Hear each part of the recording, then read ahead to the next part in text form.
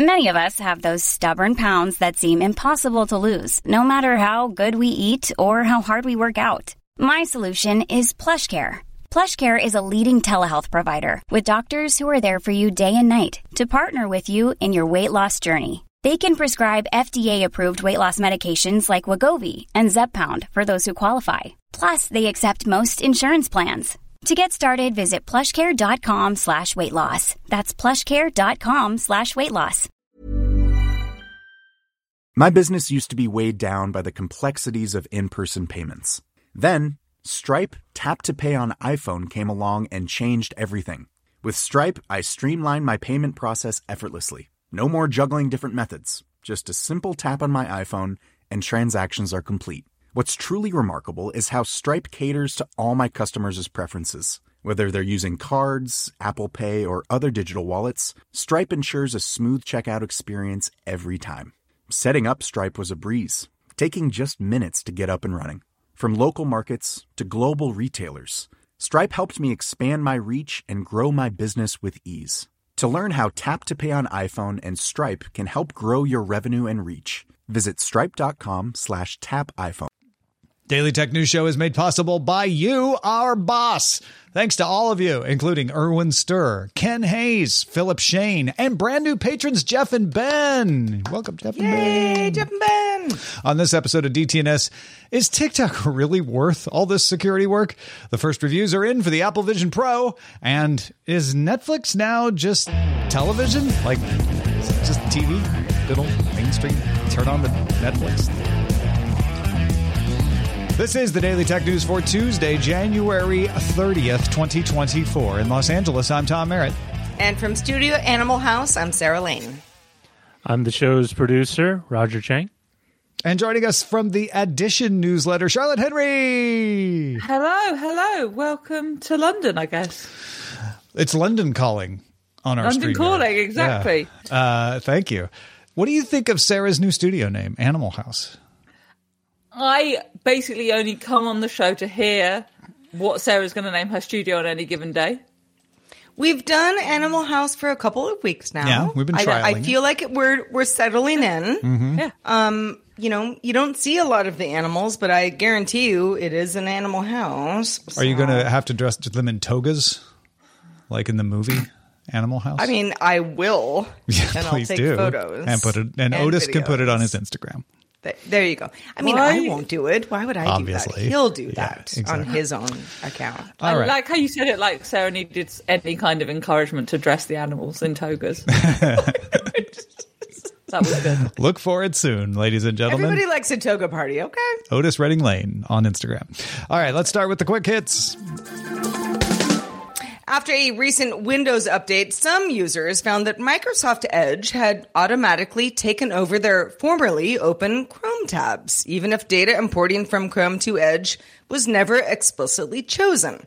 The Verge's Tom Warren notes it seems related to an import feature in Microsoft Edge itself, though it was disabled on his systems. Privacy and data supply chain researcher Zach Edwards also shared that after a fresh install, he found a new prompt during setup that reads, "With your confirmation, Microsoft Edge will regularly bring in data from other browsers available on your Windows device. This data includes your favorites, browsing history, cookies, autofill data, extensions, settings, and other browsing data. All things you might do if you wanted a browser to do that." So Microsoft doesn't deny that it is doing this and says data import is completed locally and stored locally, but that it will be sent to Microsoft if you sign in and sync your browsing data. It's a great feature if you want it on. It seems like there was a little glitch in the Windows update that caused it to turn on for some folks. Yeah. Scared a few folks. Elon Musk posted that his Neuralink company has implanted its, this is an important word that I don't see in the headlines, its first wireless chip into a human, and that human is recovering well from the surgery.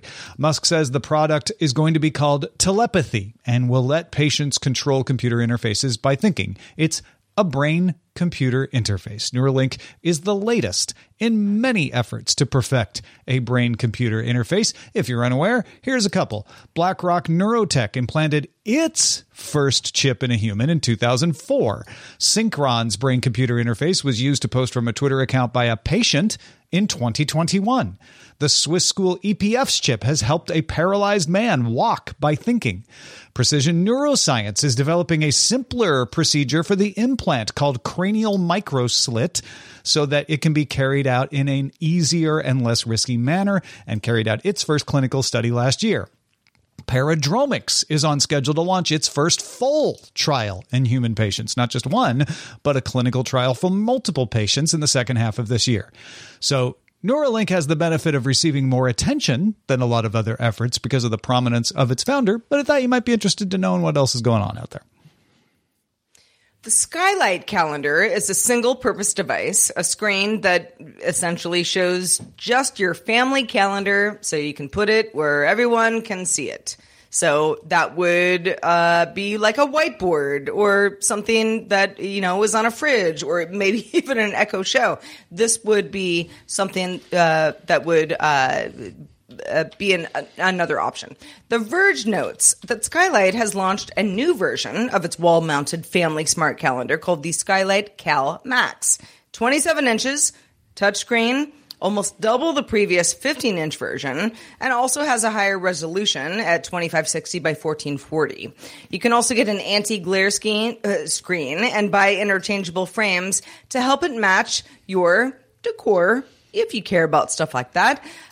If you do, Skylight Cal Max is available to order for $599, shipping this June.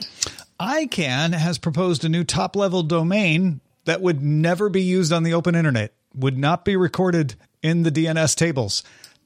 .internal would be used like you use 192.168 IP addresses, if you know what those are, but without needing to assign it to a subdomain, because subdomains often have to be recorded in the public DNS root table. Subdomains aren't always in the DNS, but if they are similar to actual public domains, that can cause other issues. So .internal would attempt to give a clean and private label to use for a company intranet. Next step is having ICANN's board sign off on the creation of the unusual domain. Hackaday reports on a video from Dr. Volt, where he modified a mouse's simple camera sensor to act as a webcam. So if your mouse doesn't have a ball, it probably works by using an LED light and camera sensor. Dr. Volt figured out how to query the sensor information from a Logitech mouse's SPI, and an M12 lens was added, and now you can see low-res monochrome images. Ooh, hacking a mouse to be a camera. I mean, not particularly useful, but fun. I like it. Yeah. Also fun is Project Texas. If you haven't followed our explanations of this before on the show, it is TikTok's effort to separate U.S. TikTok user data from the rest of the world, specifically China, by putting it and a U.S. version of TikTok's algorithm in an Oracle-run data center, and then creating a separate company, which has members of the U.S. Committee on Foreign Investment on its board, called USDS, to manage the data and the algorithm for TikTok. And that has been going on since early 2023. Wall Street Journal has documents today showing that 2,000 employees of USDS cannot keep up with the huge amount of code used to update the TikTok algorithm. Same problem exists for using user data to keep the moderation tools up to date. There's just too much for them to be able to handle, and there's all kinds of restrictions about how they can handle it that makes it even more difficult. So unsurprisingly, there's evidence of managers letting workers take some shortcuts, which might have exposed some U.S. data to members of TikTok outside of the U.S., specifically in China. There are also memos chastising workers and managers for doing that. A December memo promised to roll out tools to make workarounds unnecessary and warned against circumventing the rules, saying protected data should never be shared with global TikTok or ByteDance colleagues. I don't know, Charlotte. This just feels like it's one of those corporate situations that we've all been in if we've ever worked in a corporation where they're like, yeah, that's a great idea, policy on paper, but you can't make it work in practice. I, for one, am shocked that this didn't work perfectly right off the bat. Whoever could have foreseen that this would be complicated. If only someone could have foreseen it. If only Yeah. I mean, joking aside, I think I'm pleased to see the debate has moved on from should we ban TikTok? Because that was kind of a bit petulant and a bit annoying and was not going to work. I mean, I heard forgive me, I heard on another podcast. I do listen to other ones apart from DTNS. Of course, yeah. You were like, forgive me. It's okay. You can listen to other Someone podcasts. made a point about the politics around the banning, that Joe Biden, who is frequently criticised for his age, banning a young person's app, quote unquote, wouldn't look very good. But whatever the reasons, I'm pleased that we've moved on from this. But on the technical side, this was always going to be complicated. However, you asked me before the show, Tom, and we were chatting about, is this worth the effort? And Yeah. This is a lot of complex effort, right? Whether it should have been seen ahead of time or not. Is this the priority? Should we be spending all of these people's time on this? Or is there something more important to our security? I have come to the view over recent months that actually we underestimate the sort of cultural, political power of TikTok and the kind of cachet that gives China at our peril. Now, I'm very much not in the TikTok is going to bring down the world, we should ban TikTok camp. I'm very far from that. But I do think we should be aware of where it comes, the links the parent company has to the Chinese state, and Western nations should take some steps accordingly. However, as you've perfectly laid out in that, details in that story, it's really very, very complicated and messy. But yeah, I do think some efforts are worth it. Whether they're going to be entirely possible is a whole different question. Yeah. Sarah, what about you? Where do you land on this? Well, I mean, I think this is whether you are cool with TikTok or think that it's a really bad situation, for the youngins. This does detail how many people actually are required to run an algorithm. I think a lot of people kind of go like, oh, algorithm, you just press play. And, now, nobody has a job anymore if you're a human. Very much not the case. TikTok is also, an outlier in the sense that there are a lot of things that go on TikTok that I think many other companies are very interested in when it comes to the algorithm. But again, behind that algorithm is a lot of people. If 2,000 people in the U.S., trying to run TikTok isn't enough, well, what's the conversation that we're all having now about everybody being laid off?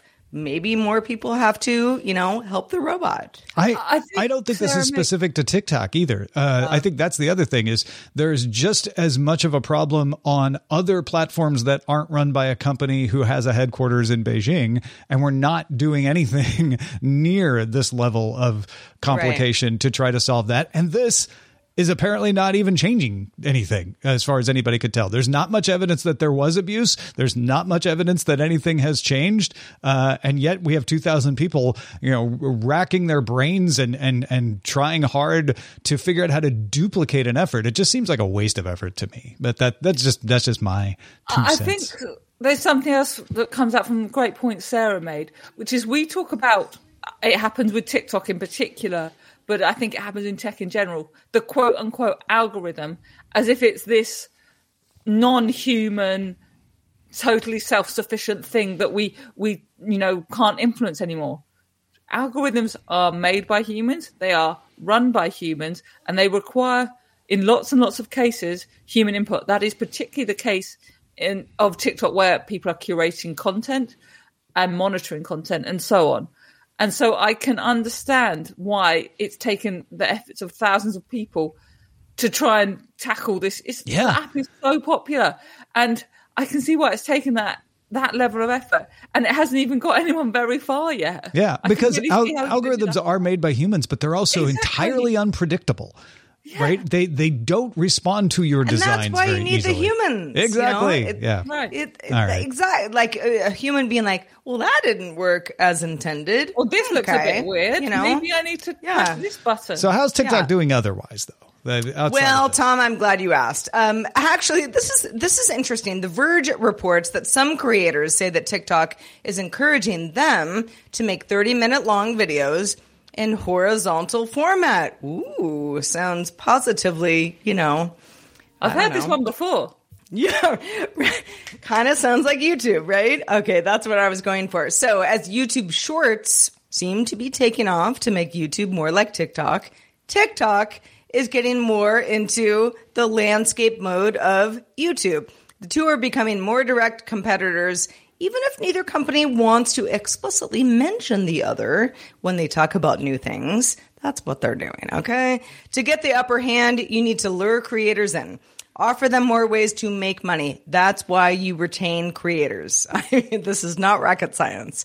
A new TikTok feature currently being tested automatically identifies products in a video and then links over to a TikTok shop to find them or products like them. So that's kind of where we are here. TikTok still being very short, snackable content, but also long form. Yeah. And TikTok and YouTube becoming more alike, therefore becoming more direct competitors, meaning that you actually have a choice in a space. There's been no choice other than YouTube for the longest time. So that is an interesting development that we're headed towards. I don't necessarily agree with you on that, actually, Tom. So first of all, there are other places you can get longer form videos should you want, Vimeo, Dailymotion, whatever. It's not impossible to get longer than 1 minute videos elsewhere on the internet. And the other thing is, I totally get your point about competition and being direct competitors. I do get what you're saying. I kind of also think, what's the point? I like TikTok because it was distinctive. And then Instagram has done Reels and tried to compete with it that way. Obviously, we've seen YouTube Shorts. And now TikTok is trying to go in the complete opposite direction of the thing that made it great and likable and hugely, hugely, hugely popular.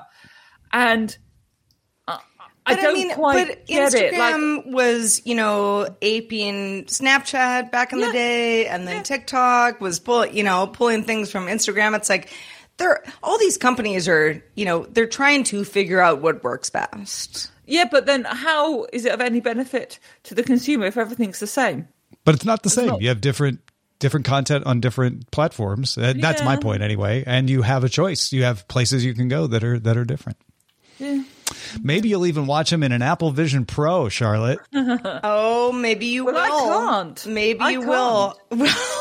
Well, if you buy one, and Charlotte, come over to my house on Friday because I will with my co-host on Apple Vision Show, Eileen Rivera, will be hanging out with one of those. But wanted to talk a little bit about basically the embargo has lifted for a lot of people who have been playing around with the Apple Vision Pro. So we have some thoughts from folks who have, taken the whole thing for a test drive. First of all, Mac rumor sources say that Apple has sold approximately 200,000 Vision Pro headsets. That's up from, I think it was 160 to 180 that Ming-Chi Kuo had quoted right around this time last week after the initial push of the first weekend.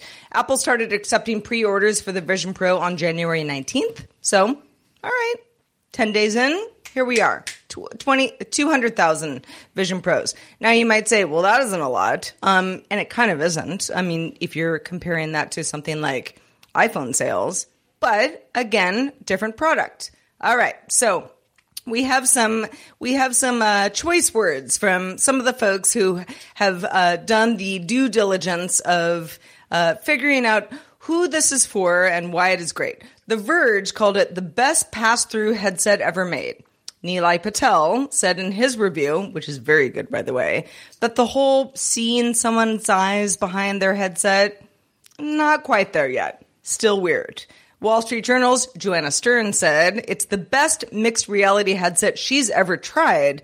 Compared that to the far cheaper Meta Quest Pro and Quest 3, saying they're all working toward building virtual experiences into something that looks more like a pair of regular eyeglasses. Until then, they're just messing with our heads.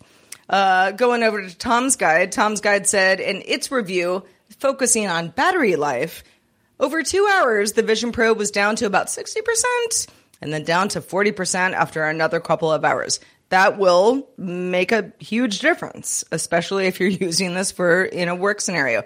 CNET, though, said, I thought this was kind of the most interesting. Not only is it good enough for movies, something Apple is touting constantly, but it's better than any TV in my house.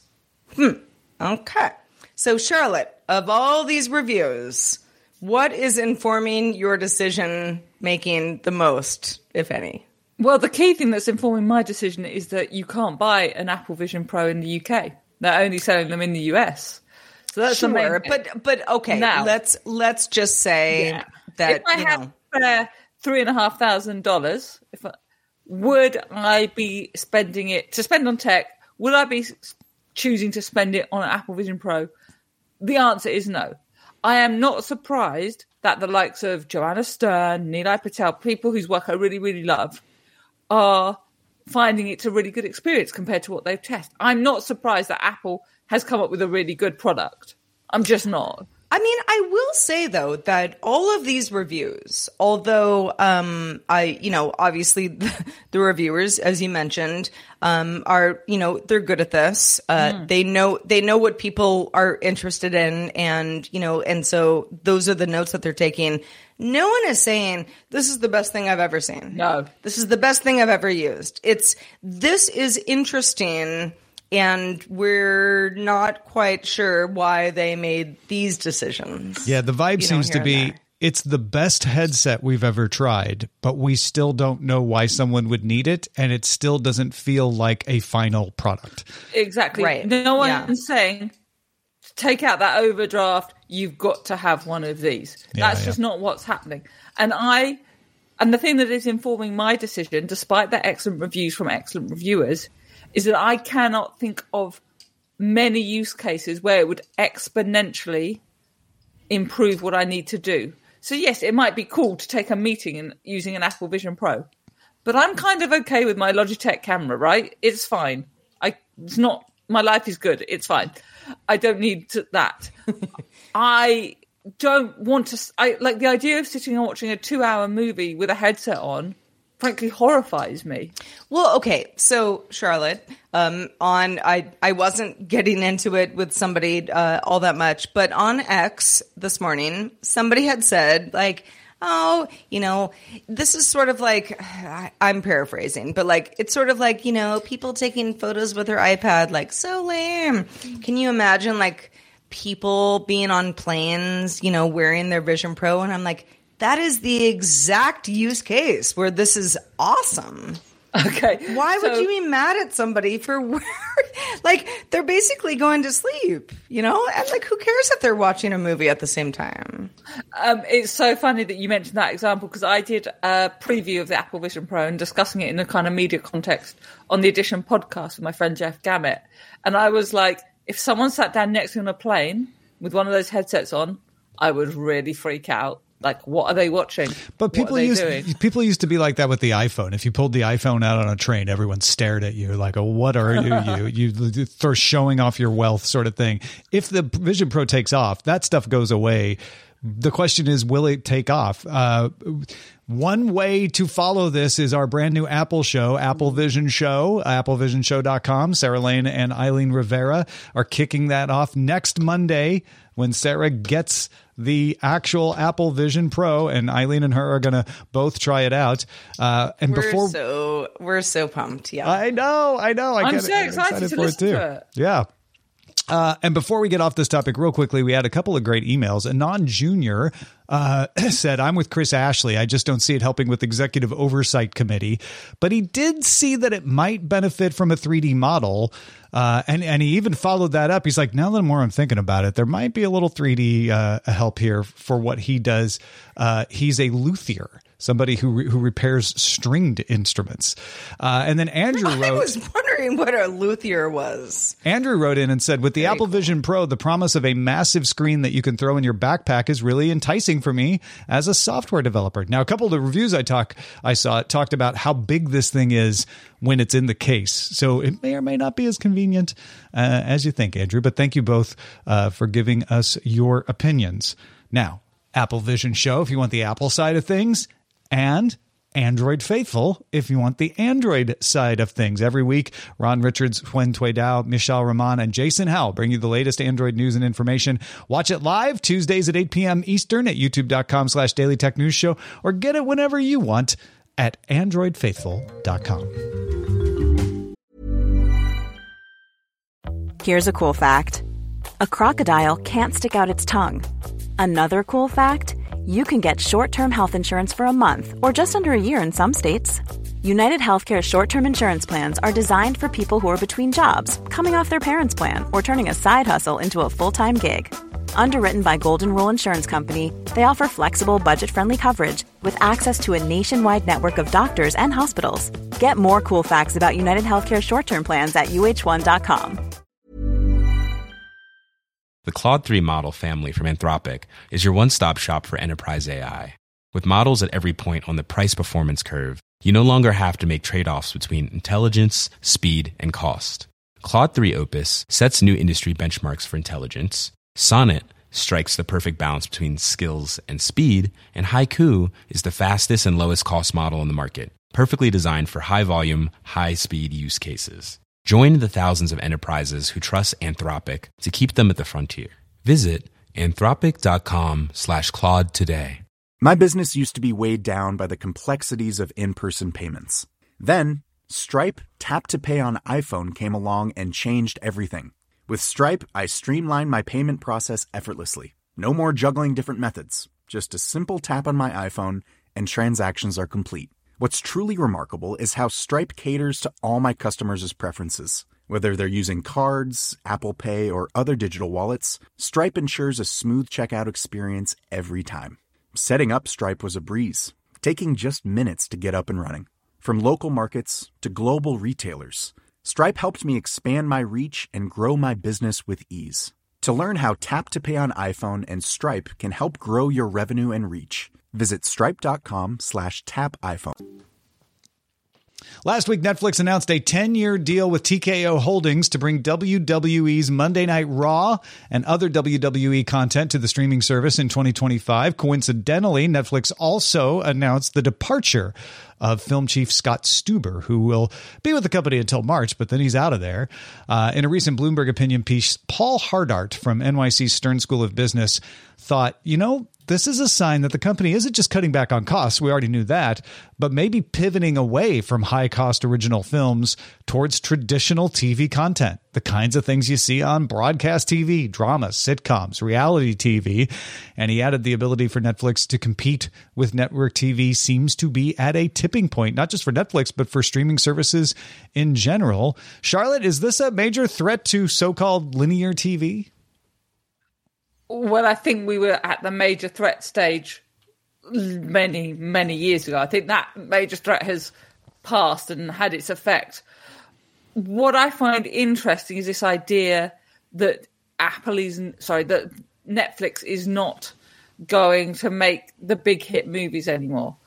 And while I understand the argument, I find it hard to imagine that. Now, I can see maybe they'll make fewer and make sure that what they have is the hits. But the idea that the main thing it's going to focus on is kind of competing with the 30-minute network comedy and stuff, I find that unlikely. But saying that, when we all looked at that data, that spreadsheet that Netflix put out towards the end of the year showing the most watched shows, loads of us were like, well, I've never seen that. I've never heard of that. And that's because it's not always the flashy stuff that gets the hours of viewing, right? Yeah. It's people... I think that's a really important thing to bear in mind talking about Netflix now. Did you see the Nielsen report? This was just for the U.S., but it found that the top 10 most streamed TV shows of 2023 were all library shows, no originals. Right. Ted Lasso was the Right. top stream original, but it didn't crack the top 10 overall. Right, and I mean, Apple will be very pleased with that given its very limited catalogue, but that's a slightly different discussion. I think we have underestimated, I've written about this before actually, the importance of the library. Mm-hmm. So think about, say, Paramount Plus. I mean, the originals are okay. People kind of got into The Curse, didn't they? But you don't take out a Paramount Plus subscription because you want to watch The Curse. You take out a Paramount Plus subscription because you want to watch all of Star Trek, right? Exactly. Yeah. And maybe the new ones too, but yeah, Sure, the entire library is there, all of it together. It's not for, I mean, the HBO sort of model of like, I want to watch that one series. Mm-hmm. That is a tough sell these days because you have so many other options. I think Netflix I getting agree with you. WWE makes it take a step towards being a replacement for linear TV. And I know streaming is good. We all knew it was replacing cable and broadcast. That's not the news here. The news is that Netflix isn't prestige. Netflix isn't becoming HBO before HBO becomes it, like they said back in the days. Netflix is becoming ABC, CBS, NBC, or BBC ITV Channel 4. It's mainstream stuff. Whereas Apple is trying to do the HBO game. There you go. Much fewer shows, fewer films, but it wants them to all be high-end. It wants you to think of it as the high-end streamer. Netflix just wants you to watch for hours and hours and hours and hours. And it's working. Everyone's like, oh, no one watches Netflix originals anymore. Turns out it doesn't matter. They all watch Suits. Even though Suits was available on Peacock in the US, they still watch Suits on Netflix. Yeah. I mean, I've gone through all sorts of, I think I did the whole of How I Met Your Mother on there at one point. Like, we've all done it. But just if we have a moment to talk about the WWE thing and the live sports thing. Because, you know, you and I have talked about this, Tom, on both of our shows. Sure. Like, is Netflix going to do live sport? It's been sniffy about it for years. I think in that newsletter I wrote today, there was a quote from Enders Analysis, who's an analysis firm in the UK, who was slightly telling us to calm down about this. Basically saying, look, the WWE deal doesn't mean Netflix is now definitely going to go and buy NBA rights. Which no, definitely, I agree. Yeah, and I think that's right. And we have to remember that Netflix's record with live stuff is kind of mixed at best. And I think they're taking a big risk here with WWE. People who like WWE really like WWE, and you cannot screw that up live. People want to watch that live. You've got to get it right. And so it's a really big pressure moment for them. And I can understand why they're like taking the sort of baby steps they are to get into the space and to see if they really want to get involved and splash that cash around to compete with Amazon for the NFL or Premier League, whatever you want to pick out. But like, it isn't really it's not a competition. If you want WWE, you will go to where you can find that. Yeah. And that's where, that seems like such a clinch for Netflix because get it. Get it? Yeah. Wrestling term. Yeah. I didn't even do that on purpose. I'm a poet. I don't know. My question to you then is how many people who care about WWE, and I accept there are a lot of people that care about WWE, how many Quite of them a few. don't have Netflix Many millions. already? Many Right. millions. How many of them don't have Netflix already? I don't think think a Netflix lot. cares because retention is as important as acquisition. And so if they can keep a bunch of people that might have canceled otherwise, that works.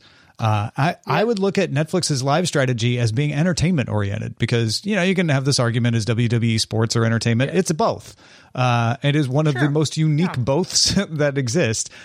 I think Netflix, first of all, I think they screw up one of the lives and everybody gets mad, but then everybody gets over it and they get good at it and it's going to be fine. I'm going to just call that right now.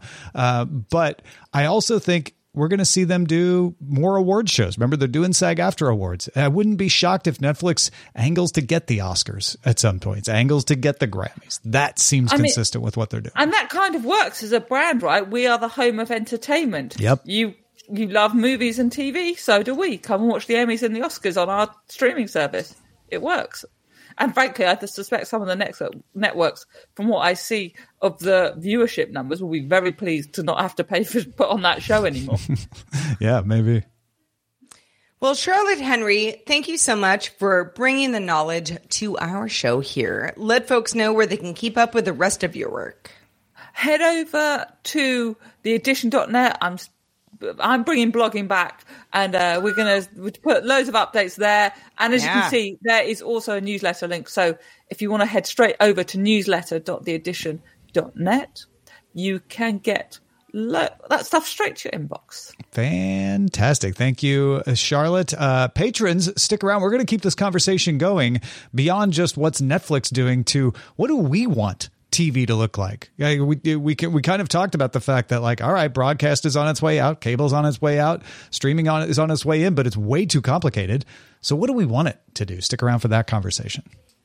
Just a reminder, you can catch our show live Monday through Friday at 4 p.m. Eastern, 2100 UTC. Find out more at dailytechnewsshow.com/live. Join us live if you can. We'd love to have you. We'll be back tomorrow talking about Blizzard's new president with Scott Johnson, because he has thoughts. Talk to you then. The DTNS family of podcasts, helping each other understand. Diamond Club hopes you have enjoyed this program. Hi, this is Janice Torres from Yo Quiero Dinero. If you own or operate a business, whether it's a local operation or a global corporation, partnering with Bank of America could be your smartest move. By teaming with Bank of America, you'll enjoy exclusive digital tools, award-winning insights, and business solutions so powerful you'll make every move matter. Position your business to capitalize on opportunity in a moment's notice. Visit bankofamerica.com/banking for business to learn more. What would you like the power to do? Bank of America, N.A., copyright 2024.